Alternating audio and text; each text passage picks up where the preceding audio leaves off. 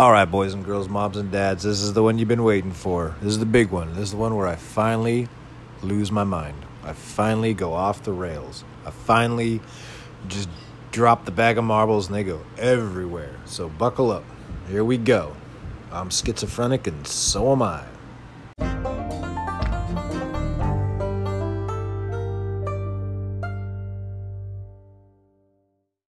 So first and foremost, first of all, I was wrong. I was wrong about the Arcadia Invitational. It did go down. It did happen. The results were not what I had predicted because the Salmon brothers and the Young brothers did not run the mile. I figured they'd have to either go mile, 2 mile, or maybe just the mile. I figured they'd at least double, but what inevitably happened was they all ran the 2 mile. So that, in essence, puts the kibosh on a sub-4 mile. But the final results of the 2022 Men's Invitational 3,200 meters was won by Colin Salmon at 8:34.99, just beating out Lex Young, who ran 8:35.72. So those are, I want to say, the third and fourth fastest 2 mile, 3,200 meters. Maybe they're fourth and fifth all time. And then Aaron Salmon finished 8th. He was at 8:48. 8th place was 8:48. Jesus Christ. So back in the day when I was watching the Mastellaires, watching the results of the Arcadia Invitational in 86? They ran 8. The winner was 8:48. Now 8th place is 8:48. And then bringing up the, let's see. Well, they had there was 31 runners in this. Oh my God, it was a Bella Vista runner. Last place. Bella Vista. I wonder if it's the same height. It has to be. Bella Vista. Kid from Bella Vista, my high school, he finished last at 9:06. 9:06 was last place. But Leo Young, the other Young brother, he was way back, 26th place at 9:02. That's incredible. A Bella Vista runner? That's interesting. So I figured they would double. They did not. They did not. But let's see. So who won the Invitational Mile? A kid from Rapid City Stevens. Never even heard of that high school. He ran 4:07.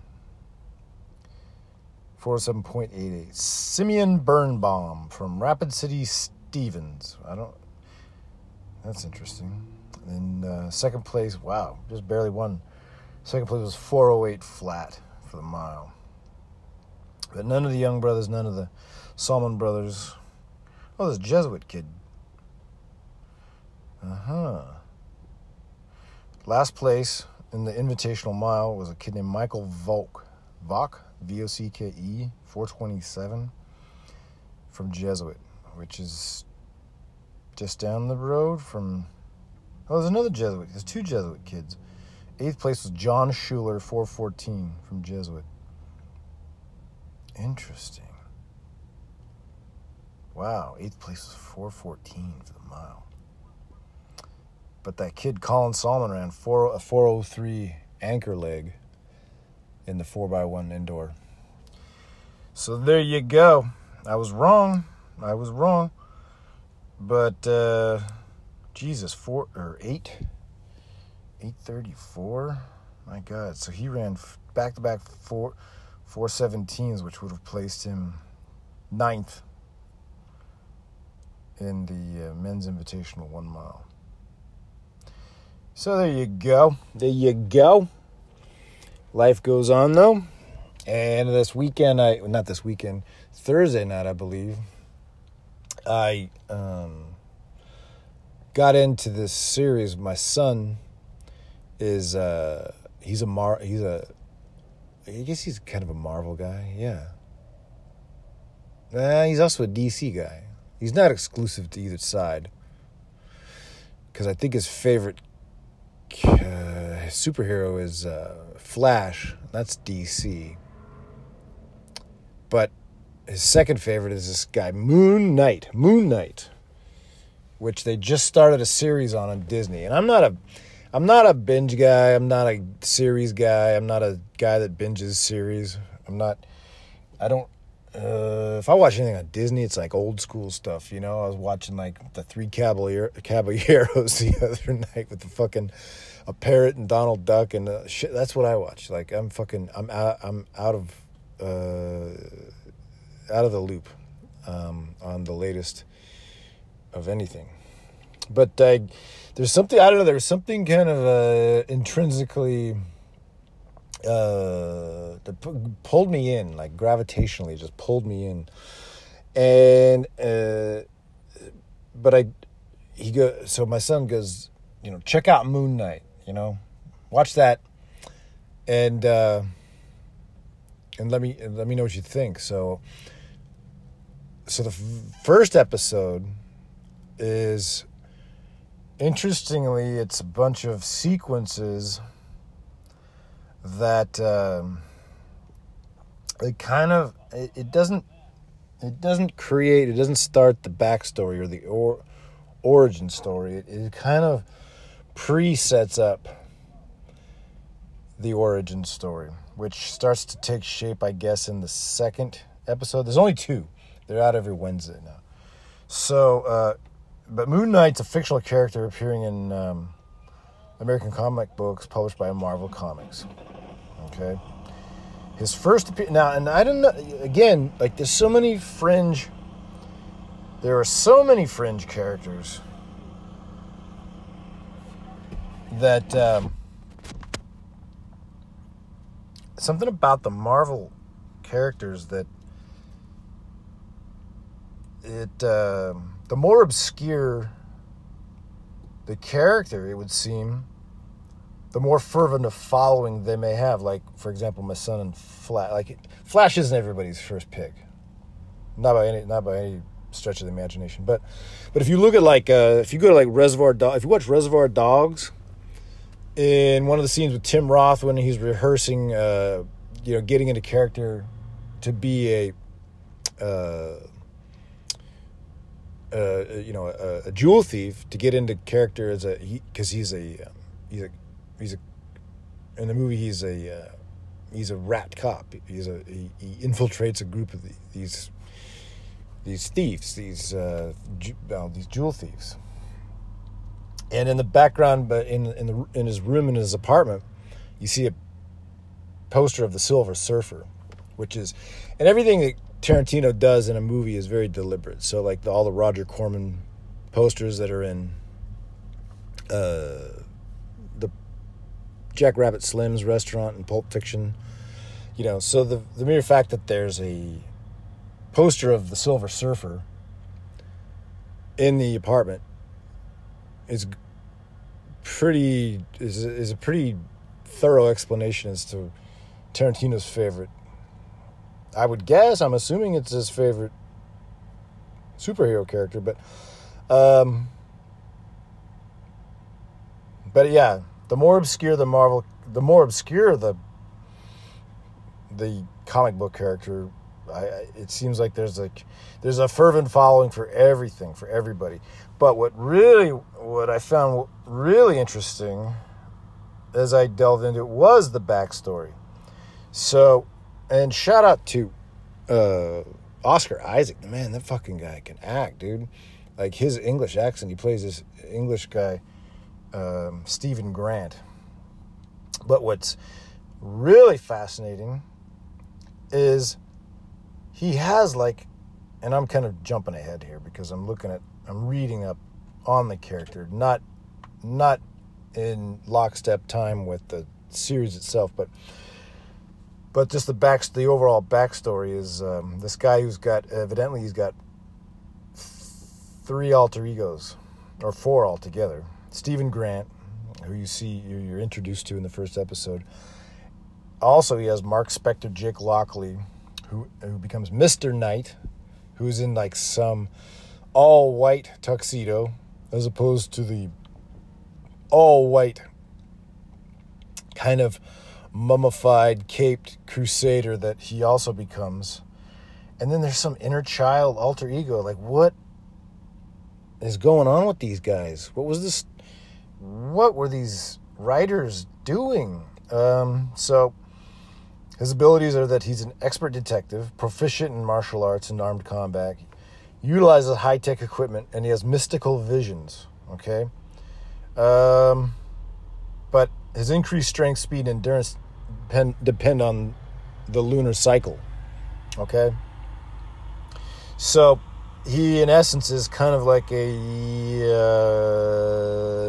he's like a schizophrenic Batman, okay? So he doesn't have any supernatural abilities, actually. He's just a regular guy, but the real mindfuck is just the dissociative identity disorder that he displays, which is fascinating. Which they make a note of saying that it is incorrectly referred to as schizophrenia in some stories, but it's revealed pretty early on in the first episode that he's got a dissociative identity disorder. The backstory, of course, is he's the son of a rabbi. Okay, this other identity, Mark Spector, served as a Marine and briefly as a CIA operative before becoming a mercenary alongside his friend Jean-Paul Frenchy Duchamp. So during a job in Sudan, Spector is appalled when fellow ruthless mercenary Raoul Bushman. So there's already a good wild backstory here with him being a ruthless mercenary and then having cohorts that are also ruthless. CIA operative and mercenaries and military backgrounds. They kill an archaeologist, Dr. Allrain, in front of the man's daughter and colleague Marlene Allrain. After fighting Bushman and being left for dead, a mortally wounded Spectre reaches Allrain's recently unearthed tomb and is placed before a statue of the Egyptian moon god Khonshu. Spectre dies, then suddenly revives, fully healed. He claims Khonshu wants him to be the moon's knight, the left fist of Khonshu, redeeming his life of violence by now protecting and avenging the innocent. While early stories imply Spectre is merely insane, it is later revealed Khonshu is real, one of the several entities from the other void, a dimension outside normal time and space, once worshipped by ancient Earth people. So there's a wild connectivity with the Egyptian creation of symbols and pyramids, and which also has kind of a weird link to Atlantis, which has this weird connection with all these different astrological and explanatory ways to make sense of I guess where we come from, or I don't know, maybe that's a bit of a reach, but as it's later revealed that Khonshu is real, and Khonshu is kind of like this weird character, this kind of like large-beaked character that carries a staff, one of the several entities of the other void, this dimension outside of normal time and space, that was once worshipped by ancient Earth people. So it's a weird kind of loop of sorts, this kind of time-space continuum loop that, on his return to the United States, Spectre invests his mercenary profits into becoming the crime fighter Moon Knight.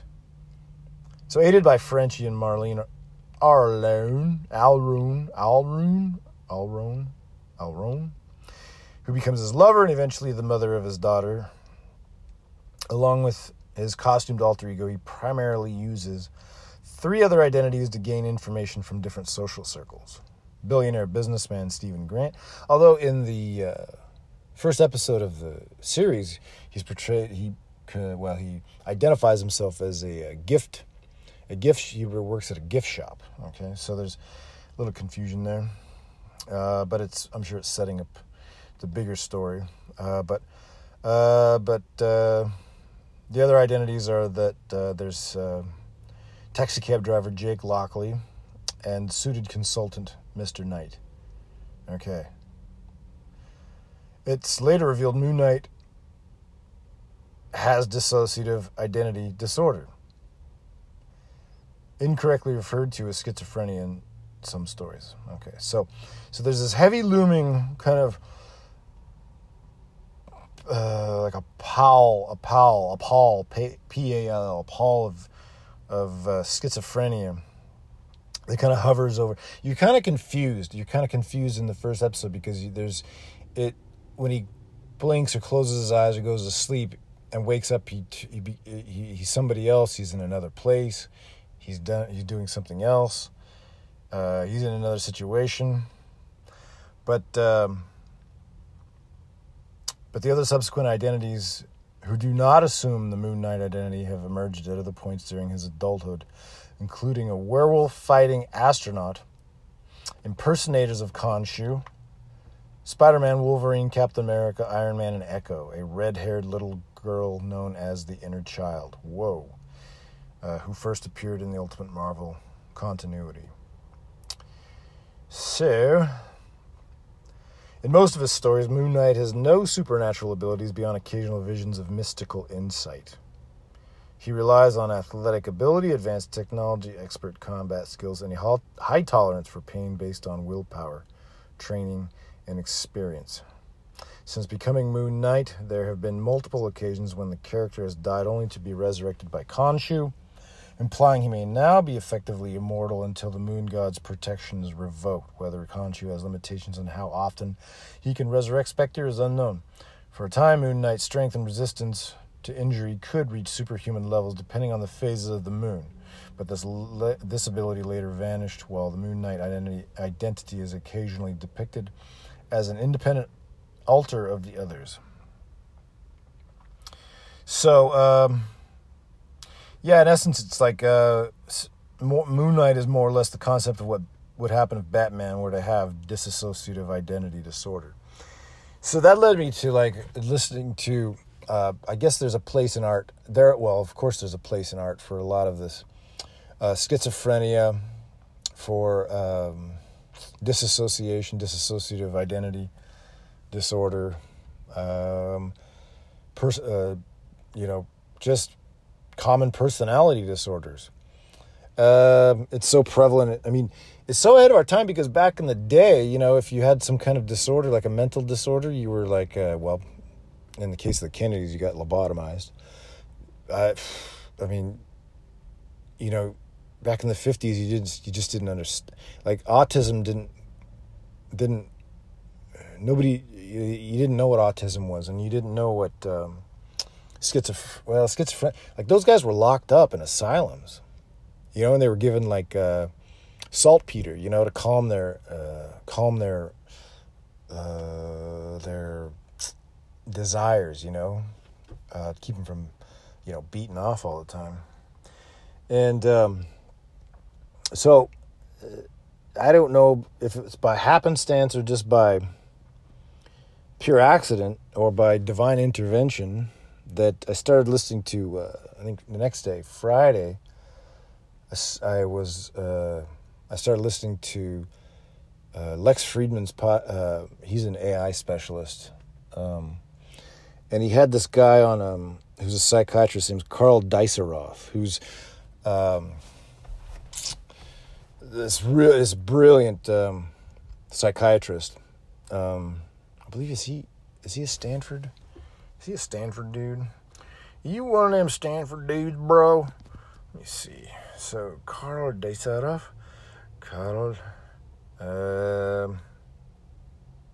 Oh shit. Damn. Lex Friedman came out with he's got another podcast with Rick Rubin today. Oh shit, I gotta listen to that too.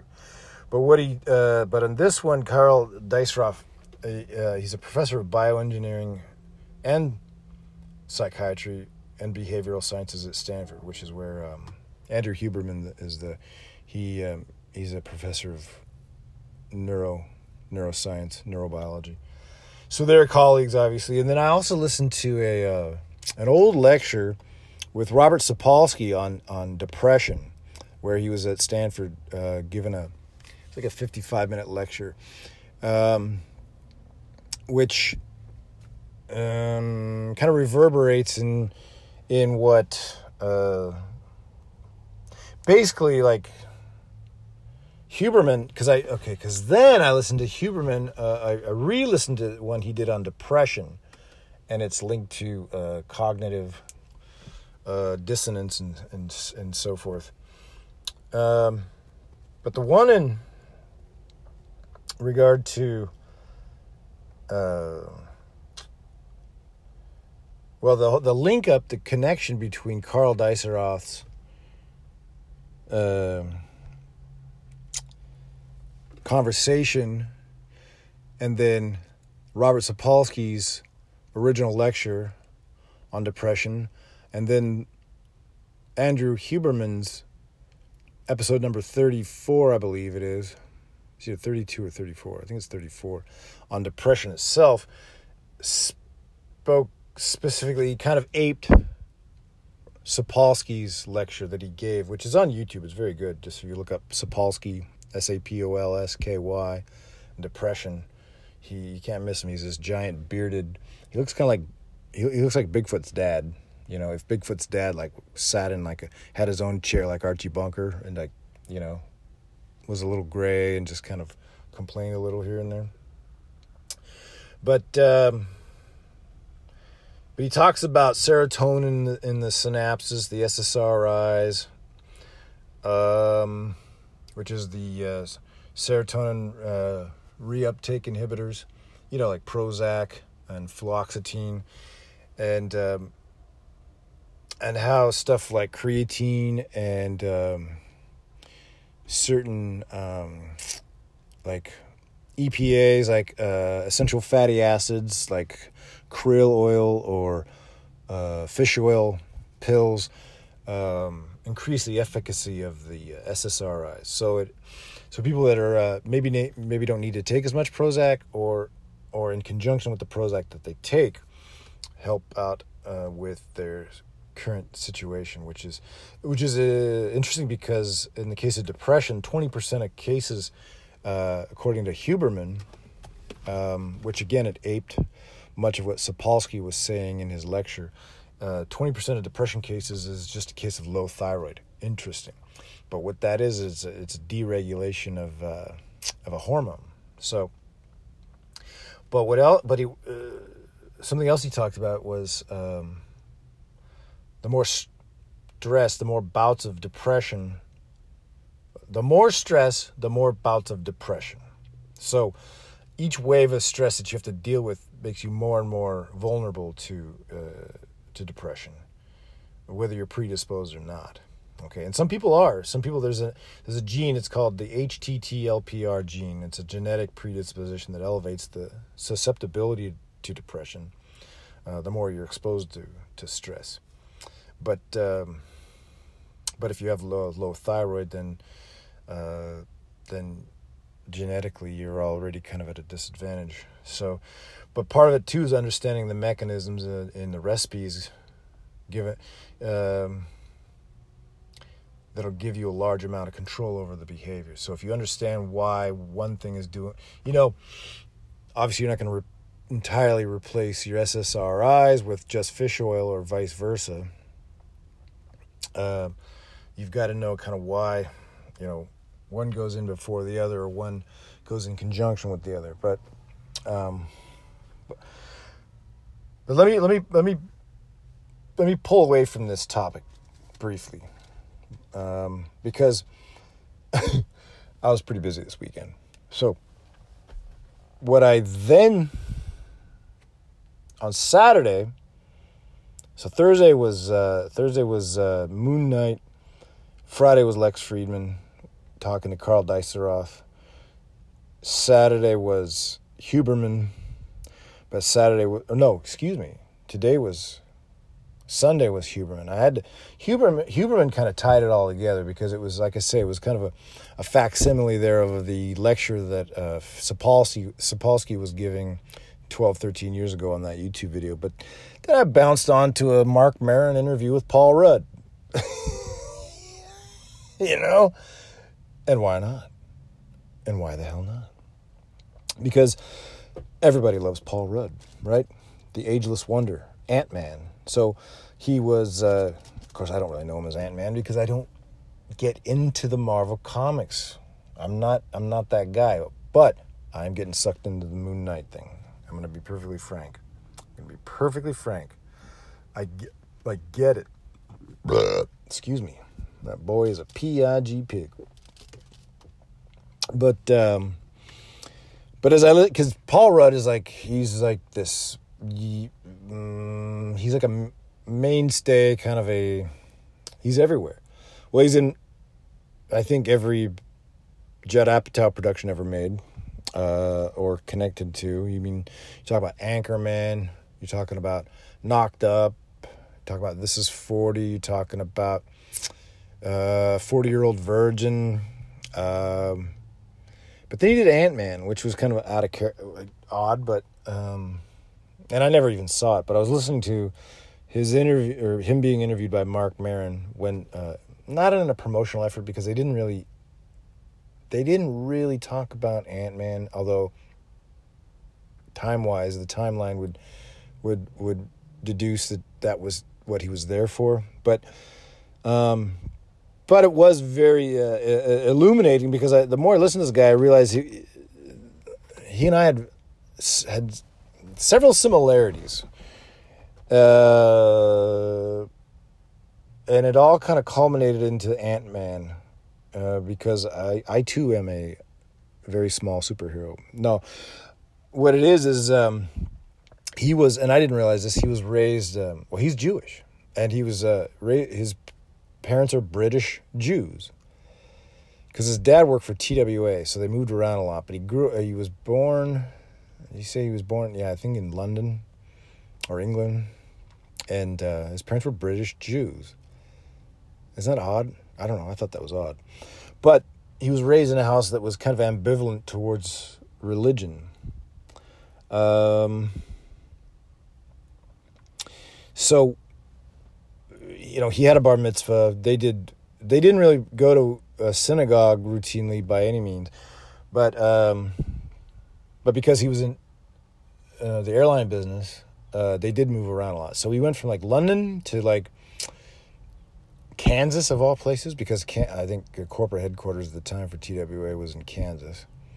So he lived in Kansas City, not Kansas City, Missouri, although it's virtually the same thing. It's right there on the border. There's a 10-mile interstate road that connects the two, and it's basically the same town. But in high school, he had he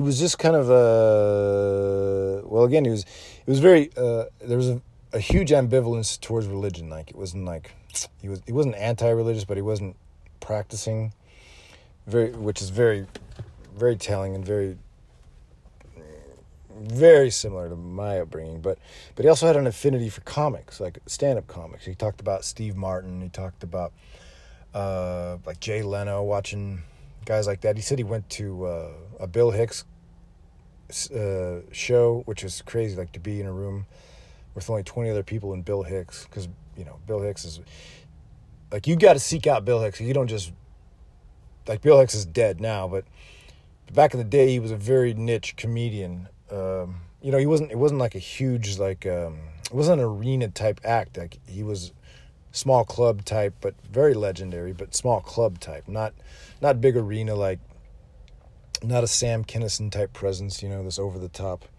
He was, but to go see Bill Hicks, you have to seek out Bill Hicks. So, but he also had a weird affinity for David Letterman, and then instances of Andy Kaufman when he was on David Letterman, which was always a weird, Like Andy Kaufman is probably the greatest troll ever, because everything he did was kind of a put on. And a lot of the times on Letterman, because Letterman got it, like he was in on the joke. And matter of fact, Andy Kaufman, from what I read, let David Letterman in on the joke. He said, "There's going to be a fight. I'm going to get in a fight, so just play along." Okay, and he would, because he would, Andy Kaufman was just out there. Andy Kaufman was, of course, he made a name for himself on the show Taxi with like Tony Danza and Danny DeVito and, the guy played Jim, the guy played, what the hell is his name from Back to the Future? Played Doc on Back to the Future. He was also in One Flew Over Cuckoo's Nest. Just a huge cast, huge. But Andy Kaufman was like, he played Latka Gravitz. Hello, thank you very much. That's what he would do. He was like this weird, odd foreigner from some foreign country that nobody recognized. But in real life, see, Andy Kaufman took a day job at a diner as a busboy, with the presupposition that if his acting gig went south, he would always have that to fall back on as a busboy at a diner in New York. Okay, I got you. So when you go on Letterman, he had this weird phase in his life. Andy Kaufman had this weird phase, and which I had watched with a certain amount of fascination growing up, that he was into wrestling, and then he started wrestling women, but primarily he was into just wrestling. And one of his foils, the guys that, one of the victims of his thing, was this guy Jerry Lawler, who was a real wrestler. And so he'd bring Jerry Lawler on to David Letterman, and then he would just make fun of, you just put him down the whole time and call him like a hillbilly and make fun of him, and then until Jerry Lawler bit. Like he's like, he finally he did a fake wrestling move on Andy Kaufman and started like physically beating him on stage during the show, but it was all put on. Even Jerry Lawler was in on it. It was a put on. So Paul Rudd, he'd watch this much the same way I would. Like you'd be like you kind of know it's got to be staged, but he was kind of like, he got it. Like there was something, if you were in on the joke, because not everybody was in on the joke, like the live audience, probably most of them were not in on the joke. So they're like, what the fuck? Like a fight just broke out. But Paul Rudd he understood, he got it. He kind of, so that transferred over into like, he told Mark Maron, he's like, one year he just was like, he was 16 or 17 or something. He went trick-or-treating on the 19th of October instead of the 31st, just so he could beat the rush. And just, but he would bring a camera with him, I think, to film it, to see kind of the reaction as far as how people would address this situation. Like, oh, it's October 19th and trick-or-treat. Like, and it's so fun. It reminds me of what my buddy John, who's a teacher, would do when he would go trick-or-treating back in the day. He would tell me he would bring 2 masks. He would be with a group of people, like 6, 7, 8 people, who knows.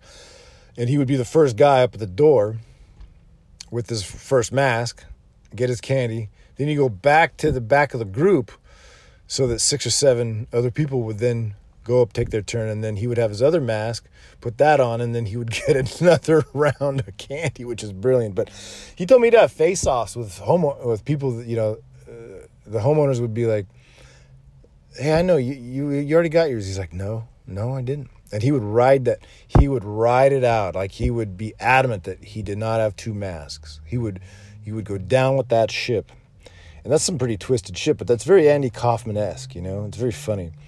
Testing the limits of people, staging eccentric situations, Like my buddy Jonathan, his friend, our mutual friend. Well, John was Jonathan's the dude that was in always trying to learn, Blackbird from the White Album, the Beatles' White Album. in his dorm room, you know. He'd be the guy at the camp, you know, when you're camping, you'd be like trying to play Kumbaya. You're like, you start, you go, bling, bling. Oh, okay, wait. Okay, bling, bling, bling. Oh, hold on, wait. Bing, ding, ding, ding. Oh, okay, wait, hold on. He was that guy. He was the acoustic guitar guy. But Jonathan understood the whole Andy Kaufman thing too. And he and I would kind of pal around my freshman year, sophomore year, probably my second year. Maybe my third year. But we'd load up our golf clubs and we would go out. This is after this is kind of when I retired from running. And so we would go out to the dunes out on the ocean where we knew that the Humboldt State team was doing hill repeats for training. And we would treat it as the world's biggest sand trap. Bring our golf clubs and we'd be hitting golf balls right between there as they were doing, you know, hill repeats. And just trying to play through just odd shit, you know? So you get like, so I'm already in bed with Paul. I get him. He gets it. I get it. And, but what was even more interesting was because my buddy Jonathan, he sucked me into like one of those 1 cent, like you get like, you know, 10 CDs or 50 CDs or 20 CDs for like 1 cent. He was one of those guys. Even though he's a Christian, a born-again Christian, he was a ruthless manipulator. And he would take advantage of the 1 cent CD. So one day he's like, hey, give me 10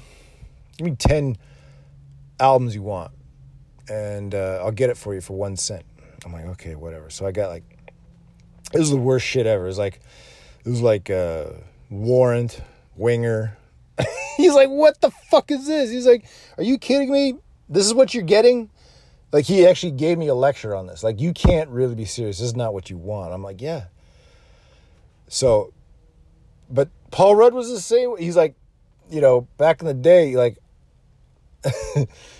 when in Kansas, when he's living in Kansas, everyone who was into, like, the, you know, well, what would be now the classics station, you know, you'd turn on, like, it'd all be Rush, you know, Fly By Night Away From Here, or Kansas, you know, carry on my wayward son, there'll be peace when you are gone, you know, all that shit, all that, you know, the fucking, what they call fucking, you know, classic rock, the classic rock station still exists. They're still playing the same Van Halen, same Kansas, not the state, the band, the prog rock band. Yes, my buddy Jonathan's way into Yes. Matter of fact, in the Marin interview, Marin's just like, I would just say no to Yes. And what was funny is like the teammates like that we still hung around with, the runners and so forth on the team, they would be unrelentless towards their disdain for Jonathan's progressive rock bands like Yes. They would, you know, specifically Yes. Like they would give him such shit. Yes. They would just mercilessly torment him over that. He didn't give a fuck, but that's he was into more of the expansive prog rock, you know, early Genesis, old Genesis, when Phil Collins played the drums and, you know, back in the 70s, old Genesis, you know, old Peter Gabriel, you know, all that shit. He was into Kansas. But fucking Paul Rudd be listening to like Howard Jones, Depeche Mode. He said I was way into Depeche Mode, which sounds so like very mainstream, naturally. And you know, they had their moments. Depeche Mode had their moments, you know. Reach out and touch me, you know. Your own personal Jesus. But so that was very very parallel in regard to like my taste, his taste, and then the, you know, burgeoning education, musical education that would soon transpire, you know, whether we wanted it or not. But so there was a lot of funny it was very very interesting similarities, but it all culminated into this I don't know, into what he became now, and then finally, you know, in the form of Ant-Man. Now now we all ultimately are, you know, sucked into these Marvel character situations now, which brings me back to Moon Knight. This, which I think is fabulous. I think it's phenomenal. I think it's a great series. I think it's interesting. I think the connection to the Egyptian mythology. There's a weird connection to the pyramids. At the end of the second episode, he wakes up in Egypt. But the exercise in disassociation, the multiple personalities. So all these guys, all these writers, these Marvel characters, or these Marvel writers, that was their deal. That was, they had these immense backstories. But it all added to the art of the story, of the character, and it's fascinating the way that they used the mythology and the backstories, but even more so the mental illness aspect of it, because so I'm going to leap back towards the middle portion of the conversation in regard to the Karl Deisseroth interview, where Deisseroth talks about he's got a book out. I guess he was promoting the book on Lex Friedman's podcast, and the book's called Projections, and it has to do with depression, anxiety, schizophrenia. And so there's this, there's like this common thread with all this: the schizophrenia, the interconnectedness with the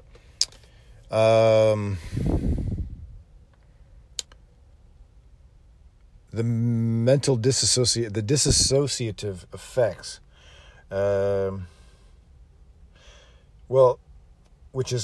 which has the correlation with Huberman's episode on depression, in where he talks about ketamine, and towards the end of his podcast number 32 or 34, I think it was, the dissociative effect. So we're leaping into the dissociative effect of sanctioned pharmacological treatments in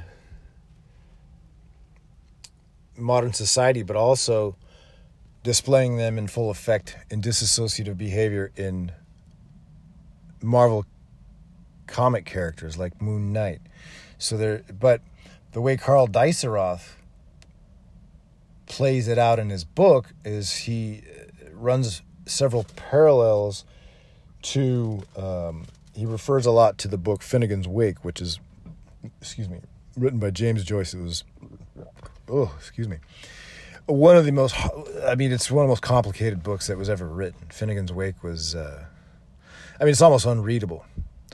But what makes it unreadable is, and this is where it gets really interesting, is he talks about James Joyce, who was this,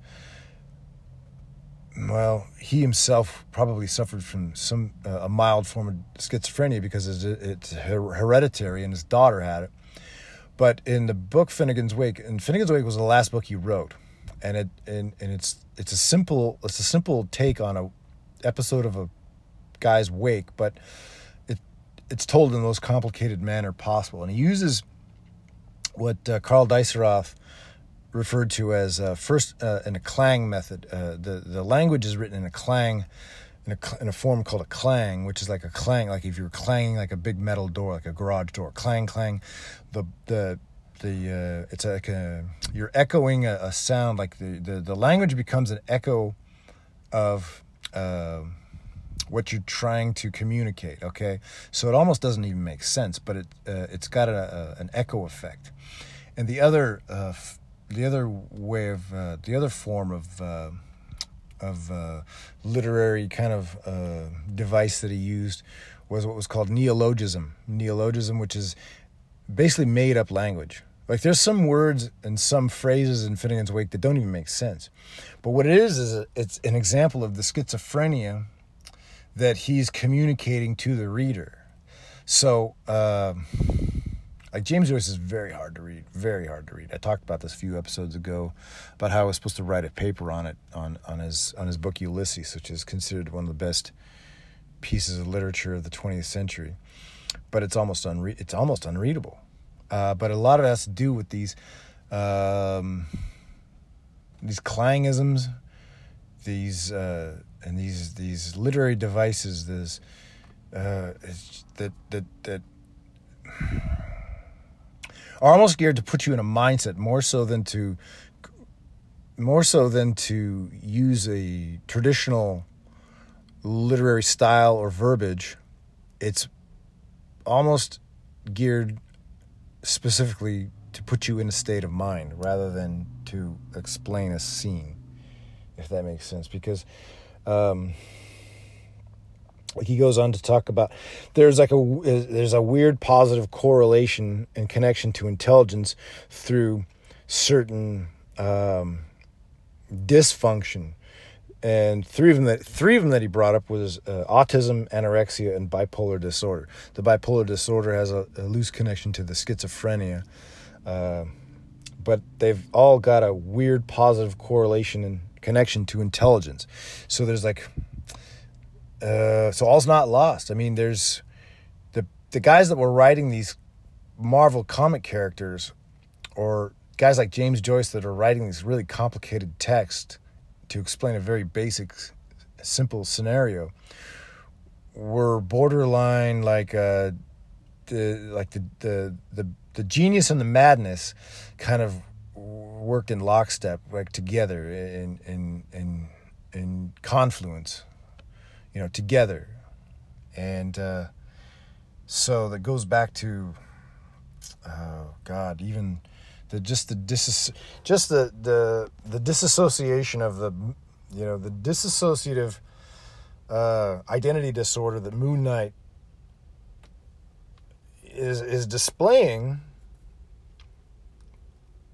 in the manner, specifically in the first episode where he closes his eye and wakes up and then he's in a whole other place and he's being put through all these situations that he well, according to this, it's when it's revealed that he has this disorder, it alters and that alters, and that the alters known as Stephen Grant and then Jake Lockley originally manifested during his childhood. So these were other personalities, other subsequent identities that didn't ultimately assume the Moon Knight identity, but emerged at other points during his adulthood. That's classic schizophrenia. But the dissociative element of that kind of goes back to, say, the use of ketamine. Ketamine and its dissociative effect in the treatment of schizophrenia. So again, there's like this lockstep of genius and madness all at once, in all this art, and so, it's been around forever. It'll probably be around forever. It manifests itself specifically in the arts as a source of entertainment. So why would we eradicate it? Well, because it's very depressing. This guy Deisseroth discovered a correlation in, according to Huberman, he said Karl Deisseroth discovered a correlation in animals and humans in the cortex, specifically something called level 5. There was activation. It's called a level 5 activation. It was a state of disassociation from their grief and emotions, and don't feel burdened by their own emotions. So, man, there's a lot of shit going on there. But a lot of it has to do with just basic chemical pathways that are either choked out or inhibited in some way, probably through a low producing thyroid, or just you're not getting enough norepinephrine. And I'm not talking about the lady who directed Sleepless in Seattle. That's Nora Ephron. I'm talking about norepinephrine, which is actually like adrenaline. Adrenaline is like dopamine. Dopamine is like that spike you get. So you get your baseline. I guess the one thing to really kind of latch onto as far as mental health goes is just to be to have a close relationship with your baseline dopamine levels, because when you get that spike, and that spike could come in any form, if it's alcohol, if it's drugs, if it's coke, if it's food, if it's carbohydrates. I mean, the tryptophan in I was trying to explain this to my lady. The tryptophan in turkey and other and carbohydrates are something that depressives latch onto. If you get into a state of depression, you start finding you're eating more carbohydrates to chase that synthetically induced norepinephrine, that adrenaline, which is like a dopamine. The dopamine will spike, but as high as it spikes, it's going to bury itself below your baseline too. So you look at the baseline like a horizon, like a flat line, and then when you spike, coke's the worst. Meth and coke, because it's no surprise that a lot of ex-coke heads or ex-meth addicts all have personality disorders, but that personality disorder, it only goes to its manifestations in the form of depression, because what you've done is you've elevated this huge spike in your norepinephrine or your dopamine. And what goes up must come down. So not only do you go past now below your baseline, but you bury that thing. You create as high a peak as you create that low of a valley. So what are we left with? Well, you're trying to find that happy balance, aren't you? And that's the trick. So, and what it all has to do with Paul Rudd or Ant-Man or Moon Knight or Dr. Karl Deisseroth or Andrew Huberman or Lex Friedman or Mark Maron or me or you is I don't really know. I pride myself on the mere knowledge that the only thing I'm certain of is that I'm uncertain of everything. But let me give a shout out to Moon Knight. Go see it. That's a fucking great show. But it shines a light on disassociation of what we now use ketamine for. I mean, ketamine is our vehicle for dissociative identity disorder. You are removed from when you take ketamine or when you take psilocybin mushrooms, you kind of step out of your existence for a minute there. And there's more severe forms of that too. Dimethyltryptamine. That's another one. I mean, you literally, your soul leaves your body, according to people who have taken DMT, dimethyltryptamine. But it's just fascinating, though, that all these, it's we only stigmatize it now because we know more about it, but we also, looking back, if you really take a deep dive, it's prevalent in all of our arts, in our movies, in our, it's a featured Disney film. It's, you're watching it take shape. You're watching dissociative identity disorder in full display in a Disney series, in some of the greatest literature of the 20th century, in Ulysses and Finnegan's Wake. These strange literary devices that were tapped into by a schizophrenic. I mean, James Joyce is probably schizophrenic. Did we know it at the time? Probably not. I mean, this was also very close to the same time as Sigmund Freud. Sigmund Freud was a big fan of He was the father of psychoanalysis, and so he probably relates a lot of it to wanting to, sleep with your mother and kill your father or some crazy shit. But in essence, it's really just managing those levels of norepinephrine, your dopamine, and not letting it get too low. Don't let it get too low, bro. So anyway, that's the episode for today. That hurt my brain to talk about.